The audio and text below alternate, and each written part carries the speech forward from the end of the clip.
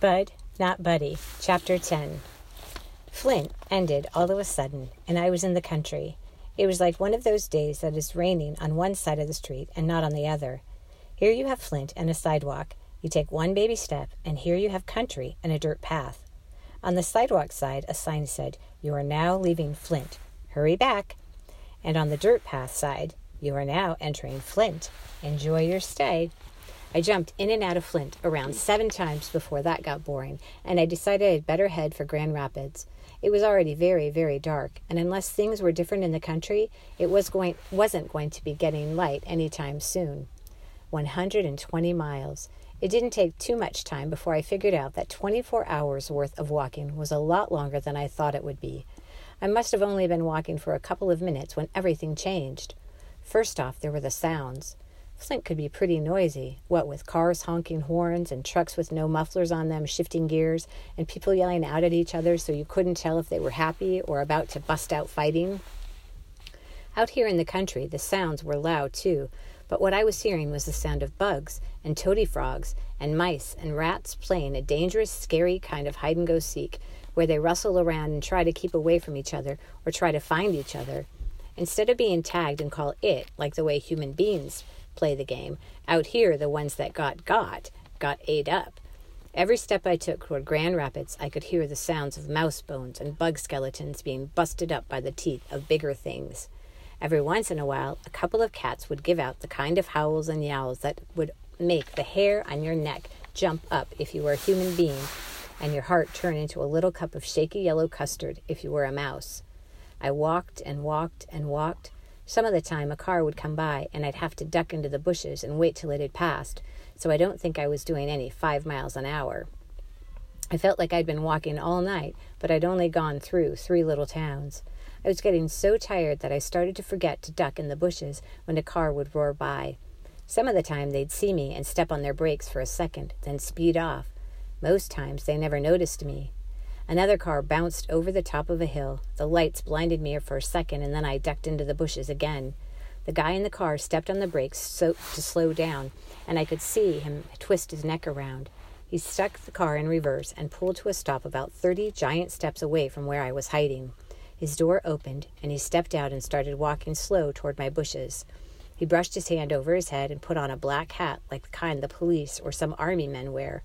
But all the cops I'd ever seen were white, so I guess this guy must be a soldier. He stopped and put his fingers to his lips and whistled. The whistle was so loud that it made me duck down and put my hands over my ears. It felt like he'd blown it right inside my head. All the bugs and toady frogs shut right up. They quit chasing and biting each other, because this had to be the loudest whistle they'd ever heard, too. Rocks were crunching as the man in the black hat walked a couple of steps up the road, then stopped again. For the second time he blasted my ears with that whistle. The noise-making critters in that patch of road got quiet. He'd say, "Say hey." He waited, then yelled, "Say hey." I know my eyes aren't what they used to be, but I know they aren't so bad that they'd lied to me about seeing a young brown-skinned boy walking along the road just outside of Owasso, Michigan, at 2:30 in the morning. I couldn't tell if he was talking to me or to himself. I peeked up to see if I could get a better look at this man. He came closer to me, then stopped about 10 giant steps away. And I'ma tell you, I've seen some things out of place before, and a young brown-skinned boy walking along this road just outside of Owasso, Michigan at 2:30 in the morning is definitely not where he ought to be. In fact, what is definite is that neither one of us should be out here this time of night. He squatted down and said, "Are you still there?" I raised my head a little higher to get a better look at him and his big car. He'd left the door open, and I could hear the engine of the car grumbling. It was saying, "Wugga, wugga, wugga, wugga, wugga." "Son," he said, "this is no time to play. I don't know and I don't care why you're out here, but let me tell you what I know. You're a long way from home. Are you from Flint?" How could he tell I was from Flint just by seeing my face for a second in his headlights? I wonder how grown folks know so doggone much just by looking at you. Something was telling me to answer him, but I still wanted to get a better look. He stood up. "You know what? I bet if I can't get you to come out with talk, I got something else that might make you show your face. From the quick look I got at you, you seemed a little on the puny side. I'll bet you anything you're hungry. Just so happens I've got a spare bologna and mustard sandwich and an apple in the car. You interested?" "Shucks, how did you know I was so hungry?" Then he said, "Might even have some extra red pop." Before my brain could stop it, my stomach made my mouth yell out, "But I don't like mustard, sir." The man could tell which bushes I was hiding in, but he didn't bum rush them or try to get me. He just laughed and said, "Well, I didn't check, but I don't suppose the mustard's been glued on. I'll bet you we can scrape it off. What do you say?" I was carefuler talking to him this time, so he couldn't track where I was. I turned my head and talked sideways out of my mouth like one of those ventriloquists. "Just leave them at the side of the road and I'll get them. And please open the bottle of pop, sir. I don't have a bottle key on me." He squatted down again and said, "Oh, no, can't do that. The deal is I feed you, you show me your face." From the way the man talked, he seemed like he was okay, and before my brain could stop it, my stomach told the rest of me to slide my suitcase deeper into the weeds and walk out.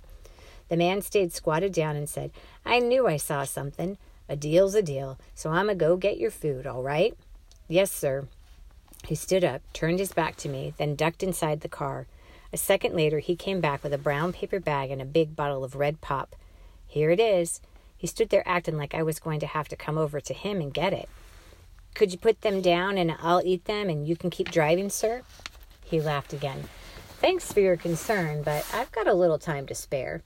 With him standing there in the dark, dangling the bottle of red pop out of his right hand and the red taillights of the car behind him shining through the bottle, it looked like the reddest red in the world. I walked right up to the man like I was hypnotized. I forgot all my manners and reached right out. He raised the bottle over his head. "Hold on now.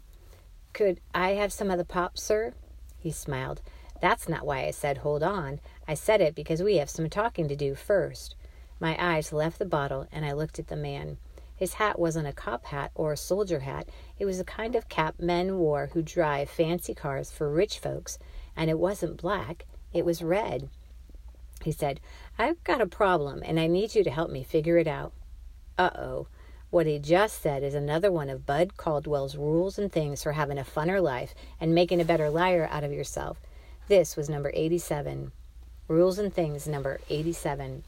When an adult tells you they need your help with a problem, get ready to be tricked.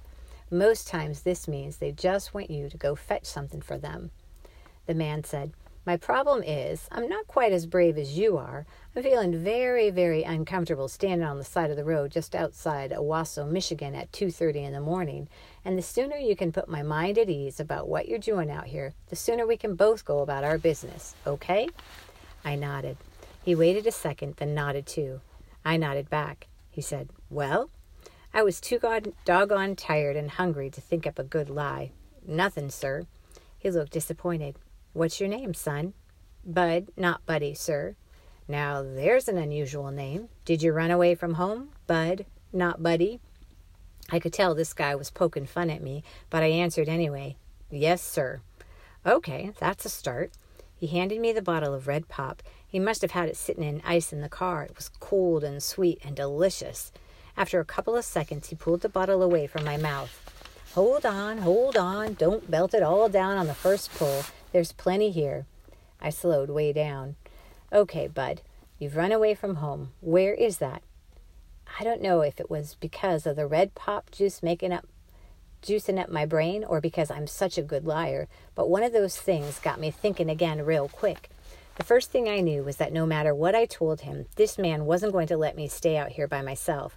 But the nervous way he kept looking around was making things seem so scary that not staying out here was okay. The second thing I knew was that I couldn't tell this man about the home or the Amoses. I wasn't about to let him take me back to either one of them. The man said, "Where's home, Bud?" Then another jolt of the red pop must have pumped through my heart because my brain came up with a perfect lie. "I ran away from Grand Rapids, sir." See how perfect the lie was? Maybe this guy would feel sorry for me and put me on the bus to Grand Rapids, and I wouldn't have to do any more doggone walking. He must have some money. Anyone driving a car like this would have to be rich, or at least know somebody who was rich. The man scratched under the back of his hat and said, "Grand Rapids?" He said that like it was the most unbelievable thing in the world, like you'd need to put 6 exclamation points after it.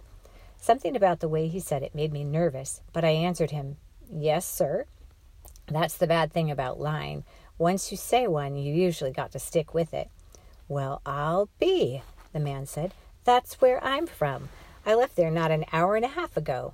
He snatched the bottle out of my hand, grabbed my arm, walked me over to the passenger side of the car, and started to open the door. I was glad I was going to be getting a ride, but I said, "Sir, I left my suitcase over in the bushes. Can we please get it?" "See, my eyes aren't near as bad as I thought they were. I knew you had a box or something. Bud, not Buddy? You don't know how lucky you are I came through here. Some of those Owasso folks used to have a sign hanging along here that said, and I'm going to clean up the language for you. It said, 'To our Negro friends who are passing through, kindly don't let the sun set on your rear end in Owasso.'" He must not have trusted me because he kept hold of my arm. We went over to the bushes and I grabbed my suitcase. Then he walked me back to the car. When he opened the passenger's side door, I could see there was a big box sitting on the front seat. The man never let go of my arm and wrestled the box over into the back seat. If he would have let go of my arm for just 1 second, I would have run like the devil was chasing me.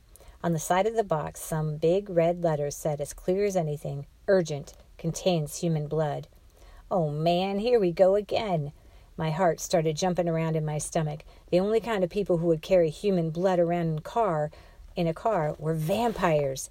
They must drink it if they are taking a long trip and couldn't find any people to get blood from. This guy figured he'd rather have my fresh blood than blood out of a bottle. I barely heard him say, "Get in. I'm going back to Grand Rapids tomorrow. I'll send a telegram to your folks and then take you back." Then he made his first mistake. He let go of my arm. I slid into the car and he closed the door behind me. Quick as anything, I locked the door and crawled over to the driver's side of the car and pulled that door closed and locked it just as the vampire reached for the handle to get in. I dug around in my pocket and pulled my knife out and put it under my leg. I put my hands on the steering wheel and looked at the gear shift to try to figure which way was go. I stretched my legs out as far as they'd reach and could just get to the gas pedal.